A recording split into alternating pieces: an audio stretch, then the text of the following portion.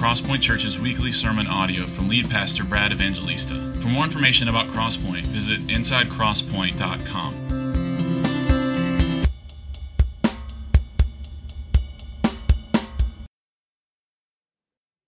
If you can't preach after that, you can't preach. Praise God.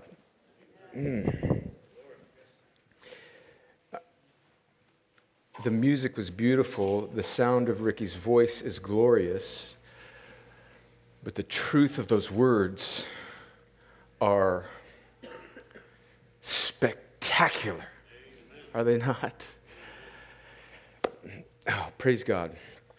Praise God. Let's open our Bibles to Romans 3. If you don't have a Bible, I'd love for you to use one of the ones in front of you, and you can keep that Bible as your own. Romans 3 is on page 737 or page 940.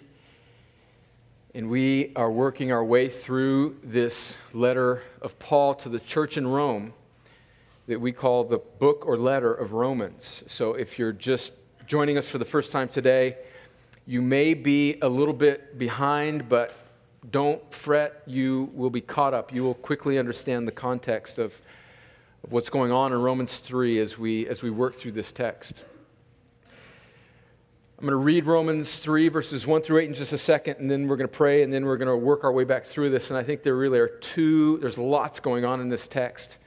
I think there are really two truths that I want us to hang our hearts on this morning.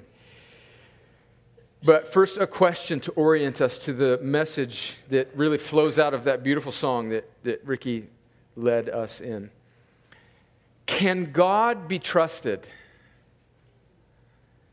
Can He be relied upon? Is His word and His way, is it true? Is it faithful? That's the question, the objection that Paul is answering here in Romans 3, and it comes on the heels of what he has finished saying in Romans chapter 2. Now, the point of Romans 1, 2, and the first half of Romans 3 is really to indict all of humanity. Paul is leveling the playing field, and he's saying that all humanity, whether Gentile or Jew, which is everybody, whether they have the natural law of the universe written on their hearts and should know that there's a God but suppress that truth, or whether they have the written law of God given to the Jewish people in the Old Testament and they disobey it, all people are by nature and by choice guilty and justly deserving God's wrath. This has brought an objection from the Jews. And they say, well, if we as God's chosen people in the Old Testament are not right with God, then what hope is there for anybody? And if God has promised us in the Old Testament to save us, to redeem us, these wonderful promises of God's faithfulness in the Old Testament, if we can't be saved, then what are we to make of those promises that God gave us in the Old Testament where He said that He would save us? Which brings up, I think, the legitimate question, can God be trusted? And that's the question Paul takes up in Romans 3, verses 1 through 8. Let me read it and pray, and then we'll work through it. Then what advantage has the Jew? Or what is the value of circumcision? Much in every way. To begin with, the Jews were entrusted with the oracles of God. What if some were unfaithful? Does their faithlessness nullify the faithfulness of God? By no means. Let God be true, though everyone were a liar. As it is written, that you may be justified in your words and prevail when you are judged. But if our unrighteousness serves to show the righteousness of God, what shall we say? That God is unrighteous to inflict wrath on us? I speak in a human way. By no means, for then how could God judge the world? But if through my lie God's truth abounds to His glory, why am I still being condemned as a sinner? And why not do evil that good may come? as some people slanderously charge us with saying. Their condemnation is just. Well, several commentators mentioned, as I was preparing for today, that this little block, this little portion of Romans 3, verses 1 through 8, is some of the most difficult to understand and complicated in the whole Bible, in the whole letter. And I thought, oh, goodness, I didn't anticipate that. So I kind of had to hunker down and grind it out. So let's pray for God's help to understand what Paul's saying to us and the objections that he's responding to. Father, we come to you humbly, wanting our minds and our hearts to line up with the things that we have sung and heard already. You indeed are faithful. Jesus, you are better. And only you can make our hearts believe, as we have sung together. So I pray for my brothers and sisters in this room who are trusting in Christ, that you would line our affections up with the things that we know doctrinally to be true. Let them be actually true in our lives. Let our hearts agree with our minds, and let it inform the actions of our hands. And for my friends in this room who are not yet trusting in Christ, Lord, the clear message of the gospel, the clear message of the Bible, the clear message of Romans is that we as sinful humanity are completely dependent on you to do what only you can do, for you to sovereignly, graciously change a dead heart and make it alive so that it can behold the beauty and the wonder and the sufficiency of your Son Jesus, who took your wrath on a cross for your people, extinguished it, removed it, and rose again in victory over sin, death, and the grave, and now gives life to all that you have given him. Lord, we are dependent on that alone, and I pray that today, in this service, that by your grace you might call dead hearts to life. Through the power of your Holy Spirit, as the gospel is explained and Jesus becomes real. Lord, do this for your glory and our joy, and I pray it in Jesus' name. Amen. So 2 truths that I think that we can condense these 8 verses down to. The first one is this, and it's just going to build on the screen as we work through. The first is that God is faithful, utterly faithful, even as we've just heard sung to us. God is faithful to his promises. That's the point that Paul is making to these objections that he is handling here. And this oratory device that Paul is using in Romans 3, and he uses much throughout the letter, it's called a diatribe. It means that Paul is answering objections that he knows his audience may have of him. And he starts one of those diatribes, those sort of internal conversations with himself here in Romans chapter 3. So let's look at verse 1 again. He says in verse 1, "Then what advantage has the Jew, or what is the value of circumcision?" So realize that this question in verse 1 is coming on the heels of what he's just got done saying in Romans chapter 2. So if you weren't with us for the past few weeks, in Romans chapter 2, Paul ended that chapter by basically saying that all Jews are guilty before God. And that comes on the heels of Romans chapter 1, where Paul is saying that all Gentiles, all people, that's the argument of Romans 1, 2, and 3, that all people stand guilty before God. And at the end of Romans chapter 2, Paul in particular is taking aim at Jewish people who thought that they were right with God merely because they had the law, merely because they were circumcised as an expression of obedience to the law. And Paul makes the scandalous point at the end of chapter 2, that circumcision, this cutting away of the exterior of a very sensitive part of the flesh, has no value if it's merely external. In fact, Paul radically redefines what it means to be a Jew or a person of God, saved by God, who's trusting in God. And he says that a true Jew is not somebody whose flesh has merely been cut away, but whose heart has been circumcised. So, in other words, a Gentile who's not been physically circumcised and doesn't have the physical law, but yet obeys God and trusts in Jesus, can truly be a true Jew, whereas an ethnic Jew who has been circumcised and maybe observes some external sense the law, but whose heart is far away from God, isn't truly a Jew. And so Paul radically redefines here. This would have been incredibly controversial.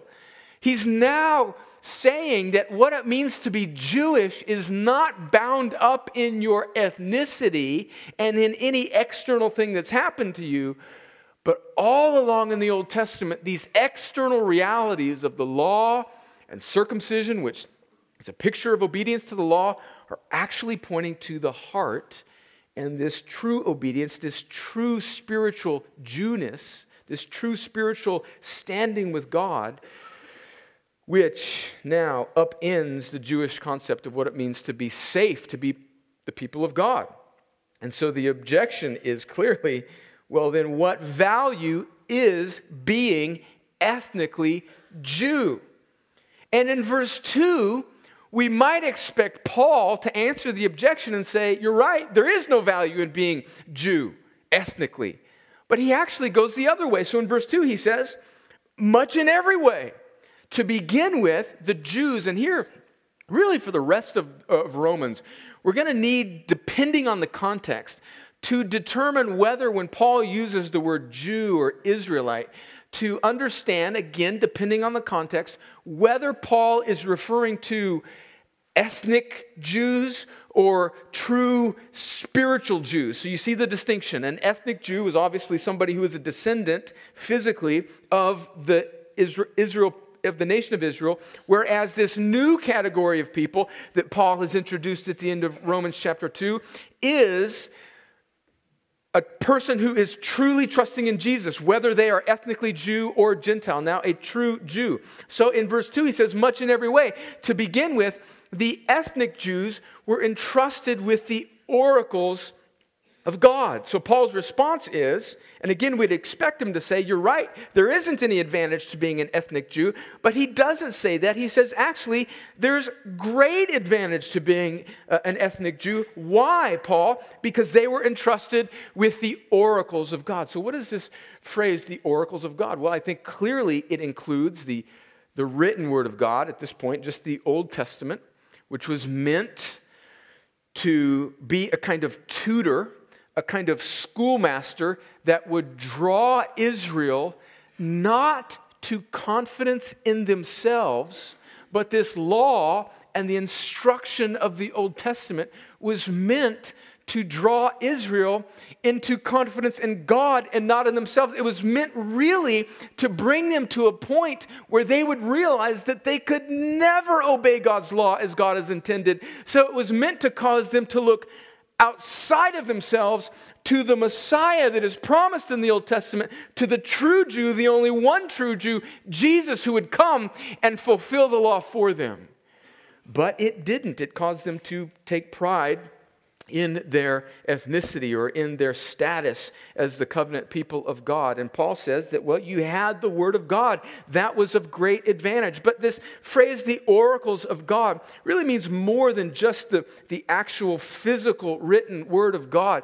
I think it also, embedded in that concept, is the promise of God within the Old Testament, the promise of God to save Israel.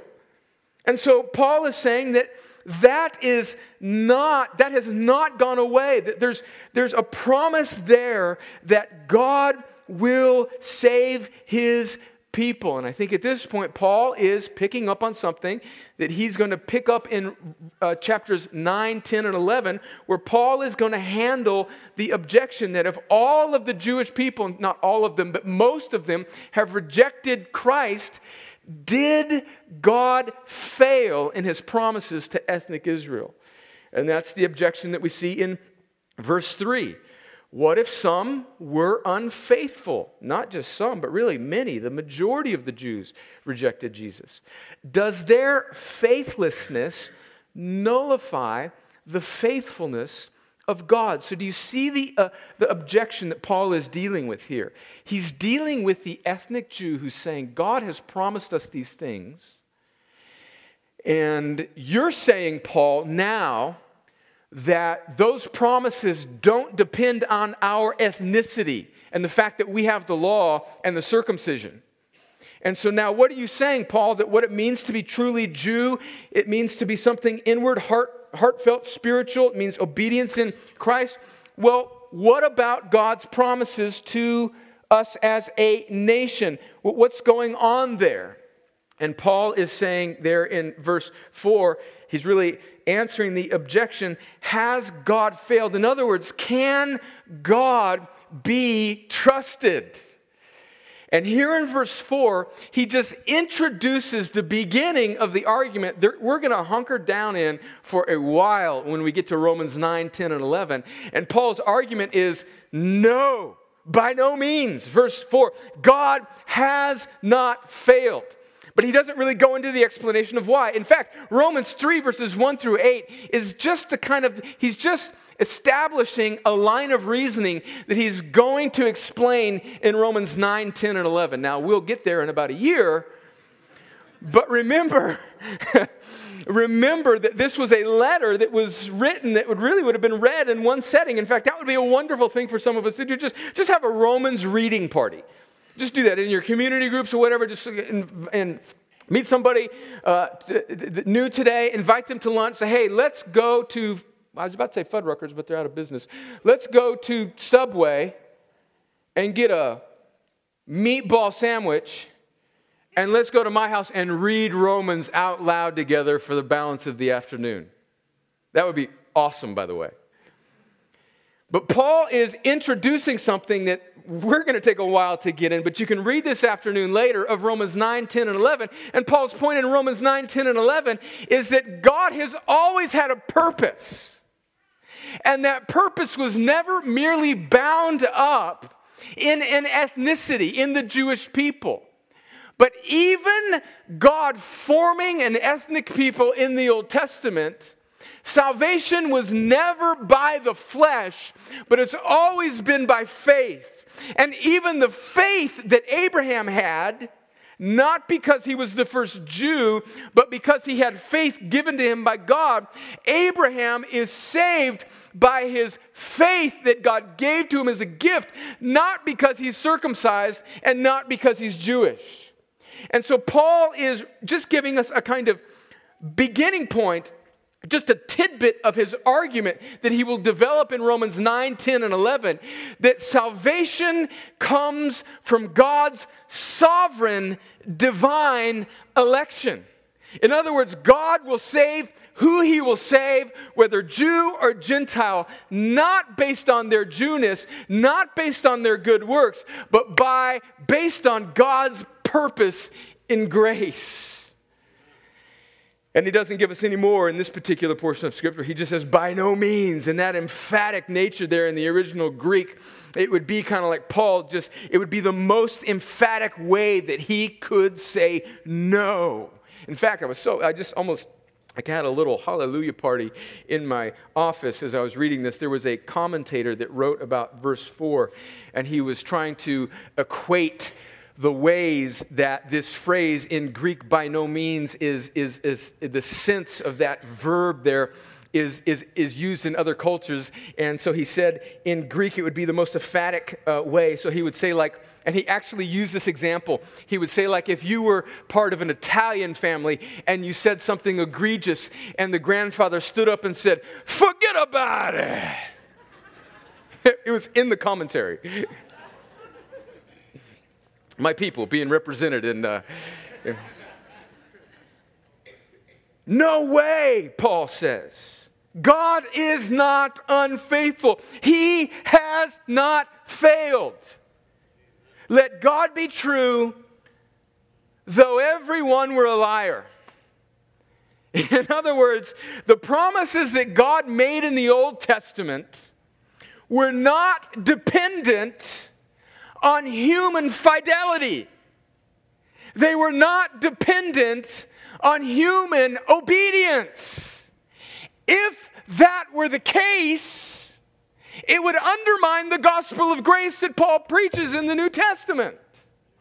Do you see what Paul is setting up here? He doesn't really get into it in Romans 3, but believe me, we're going to get into Romans 8, 9, 10, and 11. He's setting up the most controversial truth in Romans, and it is the truth that nobody is saved by their own ability or choice, but by God's pure, unmerited, divine, sovereign choice. And he says, let God be true, though everyone were a liar, as it is written, that you may be justified in your words and prevail when you are judged. And he's quoting Psalm 51, verse 4 there. And what's interesting about that is that's a portion of David's psalm where David is repenting before God for his great sin. And it's interesting there because in Psalm 51, verse 4, David is saying, God, you are justified when you judge me, and you prevail when you judge me. But here, as Paul quotes, at least a translation of the text that we have in Psalm 54, verse 1 is interpreted in the New Testament, it seems like God is the one being judged, that you may be justified in your words, God, and prevail when you are judged. In other words, Paul kind of uses that verse 4 of Psalm 51, and he flips it evidently as if God now is the one being judged by humanity. That's an interesting little, I'm sure there's some textual things going on there.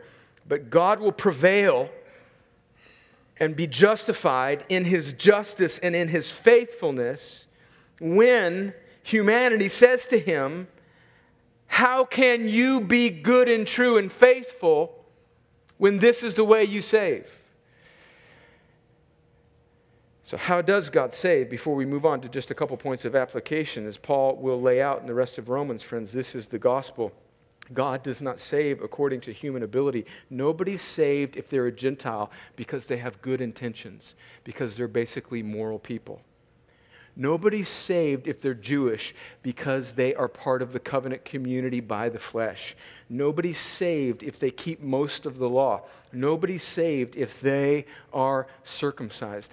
All humanity is guilty. Every person is a liar.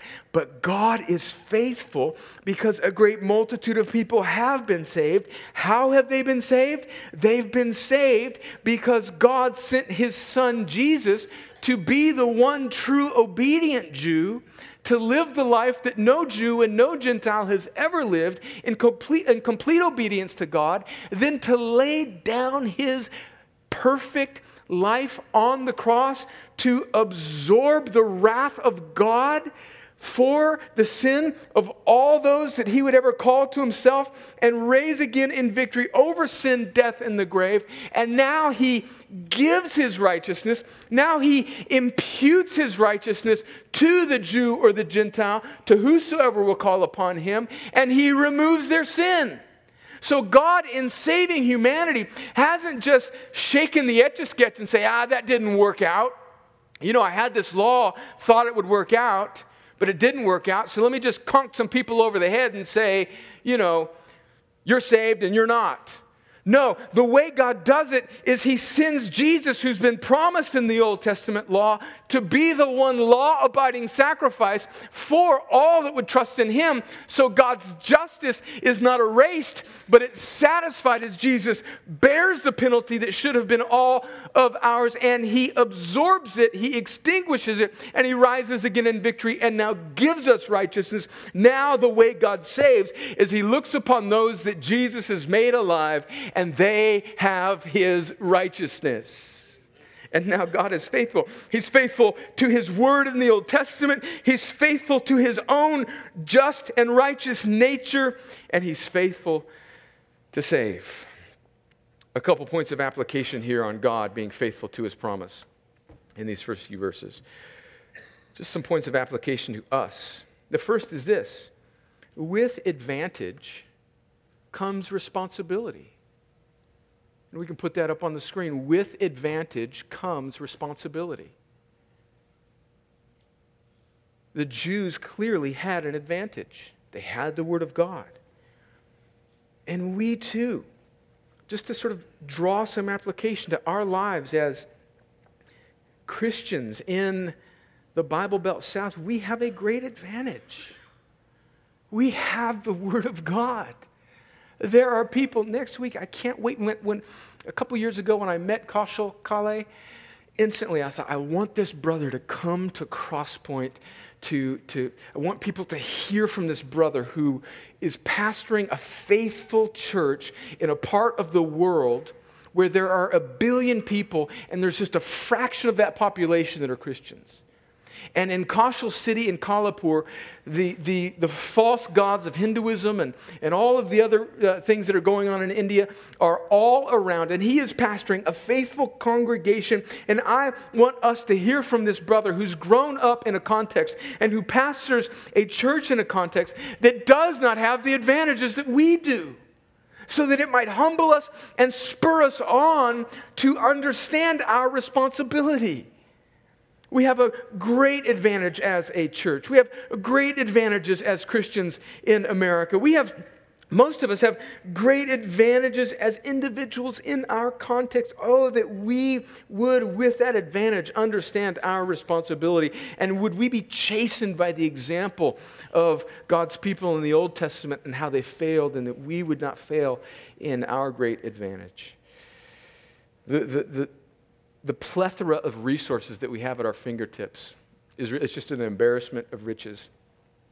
In fact, we have sent Kaushal Kale to this training up at Capitol Hill Baptist Church in Washington, D.C., where he's doing this pastoral training. And because of your generosity, he's been able to come to India. And he's at this training up in D.C. right now, and he'll join us later this week.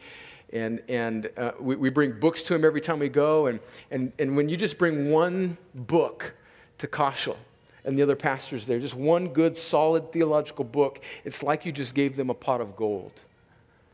And we have a plethora of resources. I don't say that to scold us. I say that to encourage us, to say, let's be people that bear this advantage with great responsibility. And then second application here is that, secondly, God can be trusted. God, that's the point, I think, of Romans 3, 1 through 4. God can be trusted. What's the application to us? Well, in the Old Testament, when Israel was being punished for their sins and they were being carried away by the Babylonians and the Assyrians and the Persians, God raised up a prophet, Isaiah, to warn them about the coming doom that would hit them, and then to also comfort them, to tell them that even though this has happened to you as a result of your faithlessness to me, I will not forsake you. Even though you live in a broken world that in many parts has come upon you because of your own sin, I will not leave you. And listen to what God says through the prophet Isaiah to Israel in verses 1 and 2 of Isaiah 43. And let it be a word to us this morning as we may be wavering with whether or not God can be trusted in our situation. This is what Isaiah 43, verse 1 says, "But now thus says the Lord, He who created you, O Jacob, He who formed you, O Israel, fear not, for I have redeemed you. I have called you by name. You are mine. When you pass through the waters, I will be with you. And through the rivers, they shall not overwhelm you. When you walk through the fire, you shall not be burned, and the flame shall not consume you." That was a word to Old Testament Israel, to the ethnic people of Israel, that are a kind of shadow of the reality in the New Testament that we see is true Israel, those that have faith in Christ. And so if we are truly Jew, in other words, we're trusting in Jesus, I don't think that we're making a theological error by taking this promise of Isaiah 43, 1 through 2, and in some sense applying it to our lives. So the word that he speaks to ethnic Israel in the Old Testament, in a spiritual sense, applies to the spiritual Israelite, those who are trusting in Jesus in the New Testament.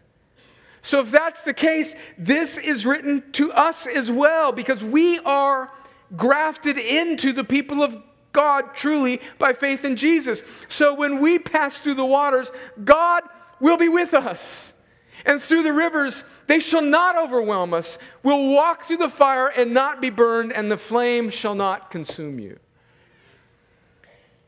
However, as glorious as that promise is, we should not take this as a promise that it will be fulfilled in an earthly sense all the time in our lives. Because quickly we need to flip to Hebrews chapter 11, which we won't do, where Paul, or whoever the writer of Hebrews is saying that these great people of faith, these people who trusted in God and trusted in His promises, some of them did great things, and others of them, because of their faith, were sawn in two.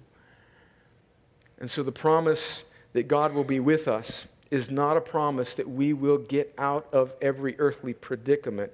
It is a promise that God will ultimately and finally gather His people and bring them safely home. It's the promise that God will not forsake His people. It's not a promise that these 80 years will go well for us. It's a promise that He will lose none of those whom He has saved. And friends, so much of understanding the Bible and interpreting it rightly depends on us understanding the eternal perspective of the Christian life.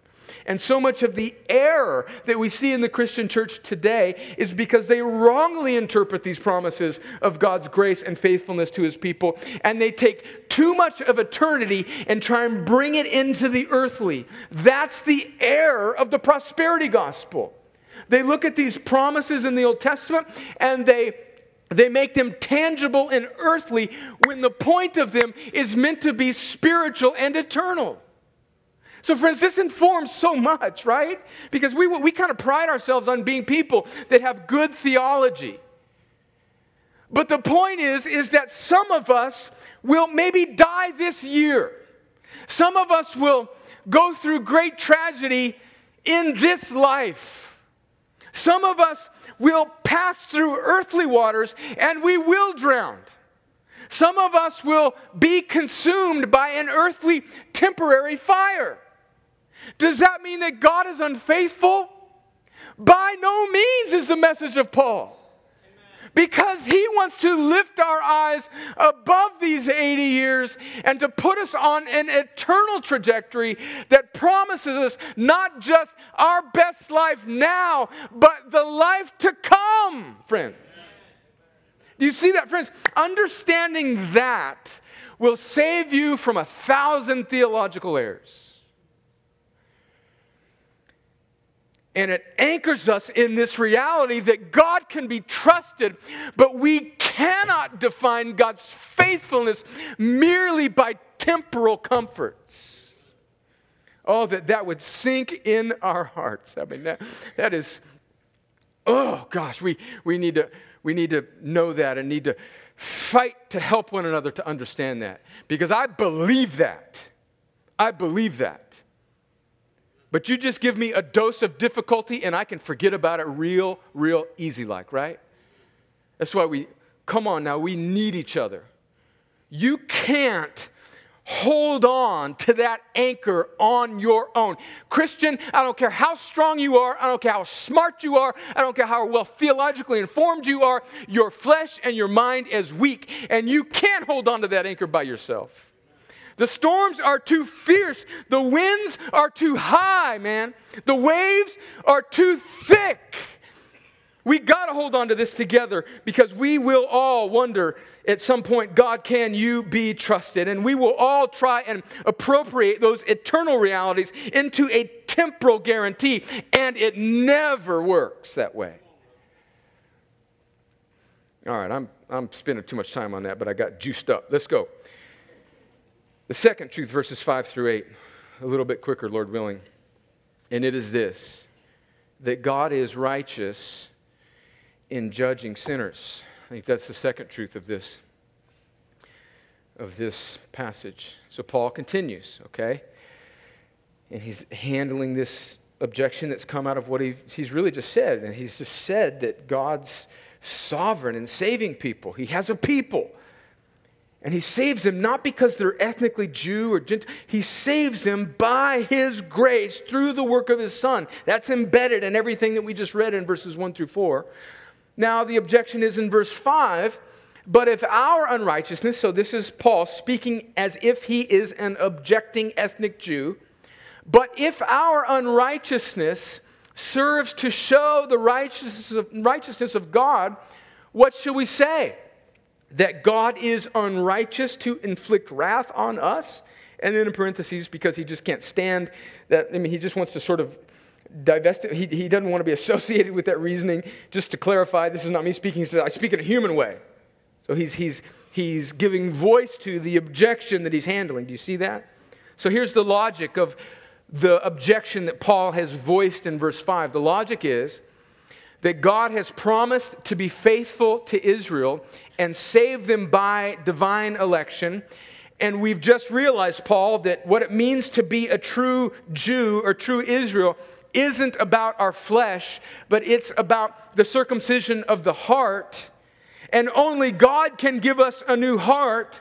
So if we're completely dependent on God, then that nullifies God's right to judge Israel. In other words, if we're unrighteous and we can't do anything about it, how can God inflict wrath on us?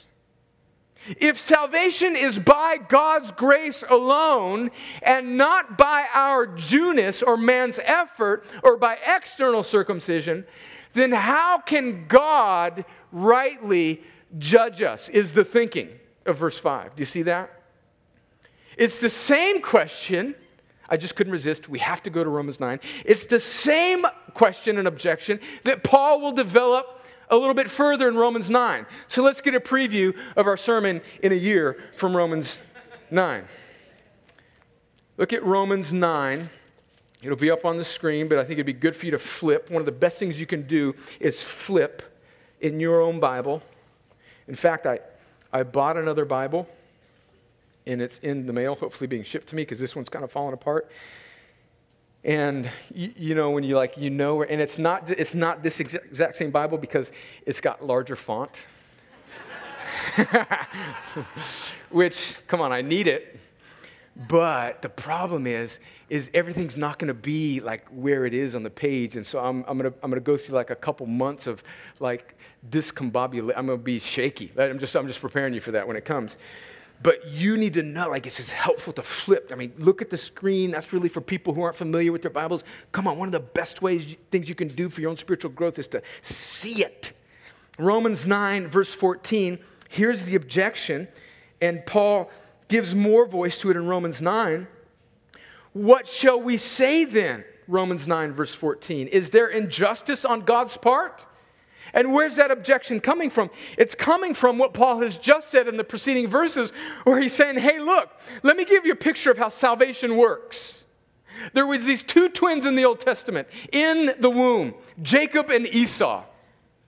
And God, not because of anything good done by either one of them, but solely because of his grace, chose Jacob and passed over Esau. And that causes Paul's objector in Romans 9 to ask the question, what shall we say then? Is there injustice on God's part? By no means, he repeats. For he says to Moses, now he's going to another analogy, back in Exodus, I will have mercy on whom I have mercy, and I will have compassion on whom I have compassion. Listen to verse 16. So then it, meaning salvation, it depends not on human will or exertion, but on God who has mercy. For the scripture says to Pharaoh, for this very purpose I have raised you up, that I might show my power in you, and that my name might be proclaimed in all the earth.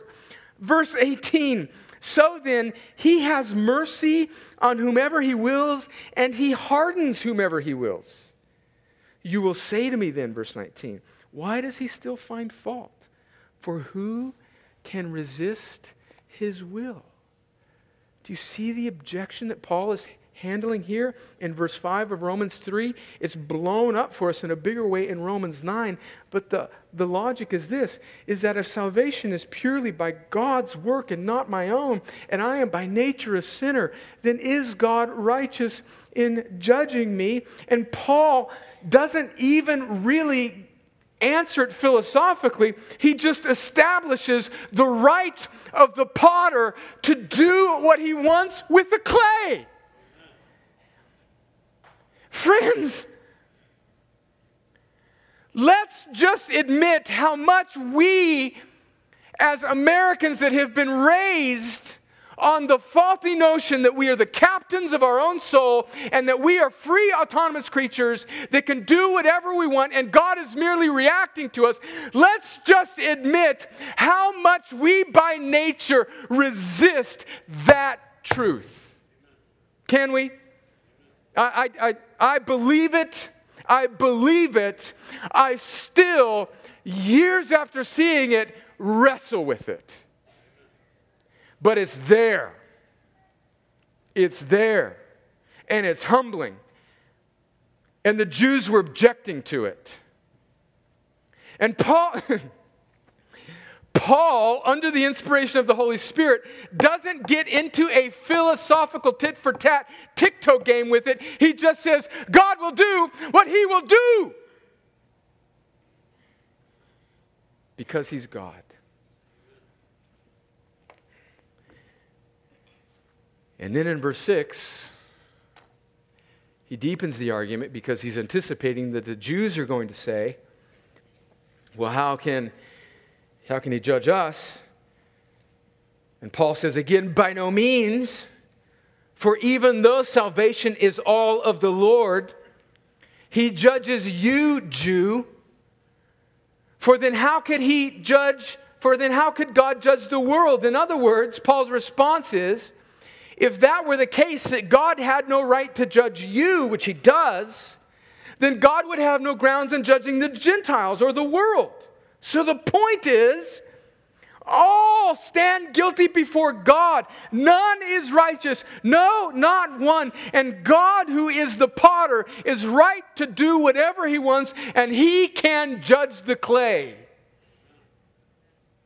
He can make one pot for honor, it says in Romans 9, and he can make one pot for dishonor, and he can call one honorable and one dishonorable.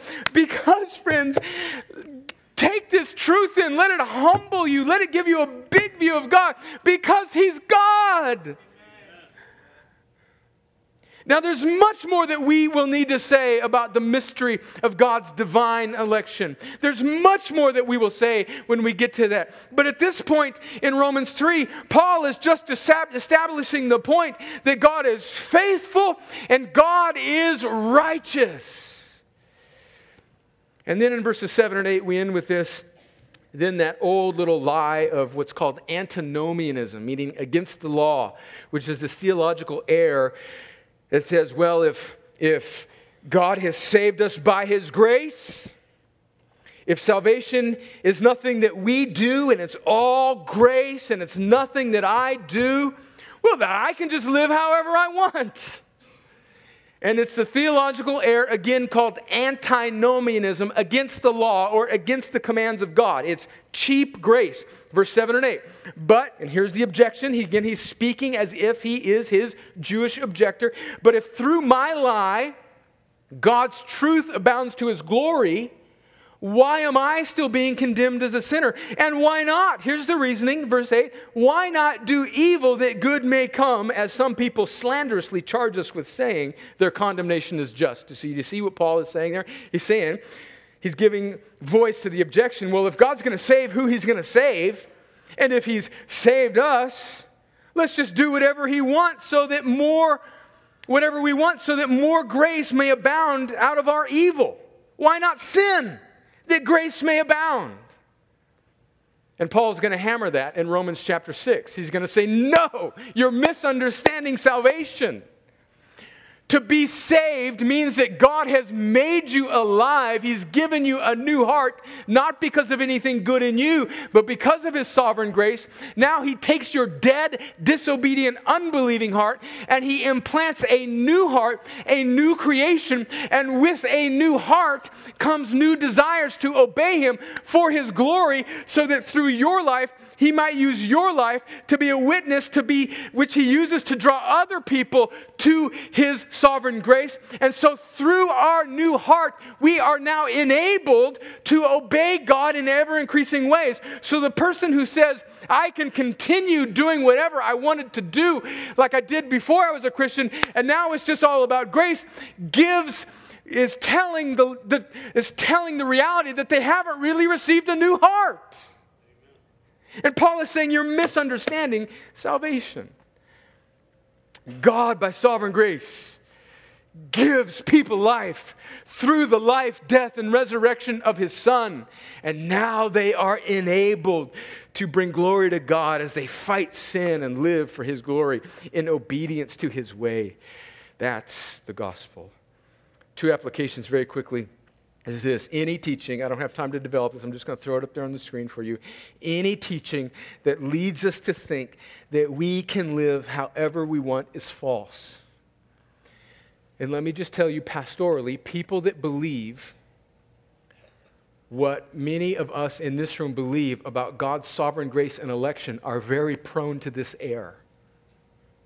Because we have so majored on God's grace and not our works in salvation, that we don't rightly see that the truth of salvation is that although we are saved not by our works, but by God's grace through His Son Jesus, we, after salvation, are enabled to follow Him in good works. Do you see that?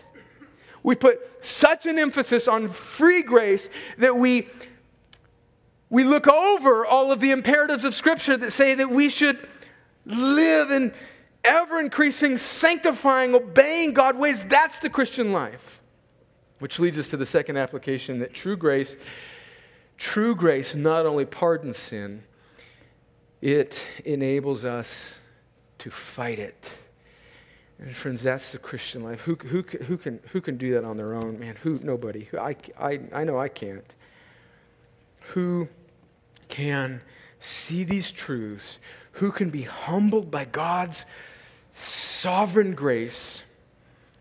Who can put all of their hope in God to save them, and then realize that God has given us a new heart so that we might obey Him, and still be left in this world where storms come and we walk through fires and floods metaphorically, and we're tattered and thrown to and fro by a wicked culture and by some of the old man that still resides in us, because although we've been made new, we still have this residue of sin that lives in us.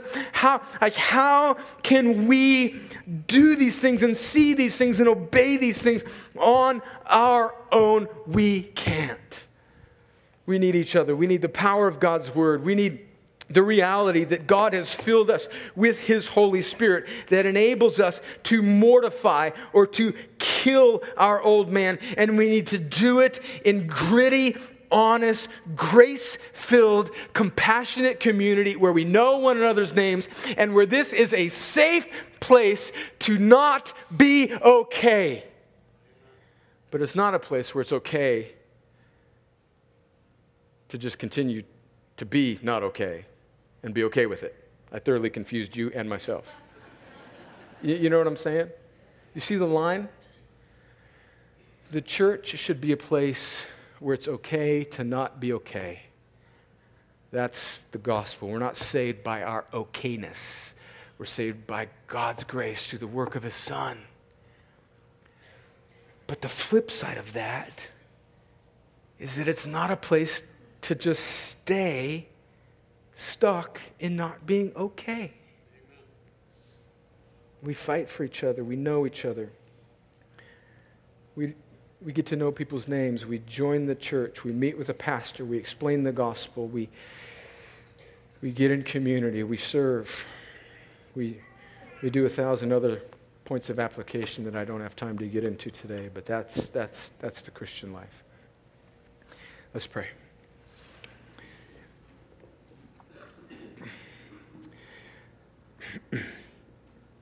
Father, your word says that you are true, but every man is a liar. Salvation depends not on human will or exertion, but on God, who alone gives mercy. Our flesh hates this truth because we want to prove ourselves. We by nature want to be able to point to our merit and say, look what I did.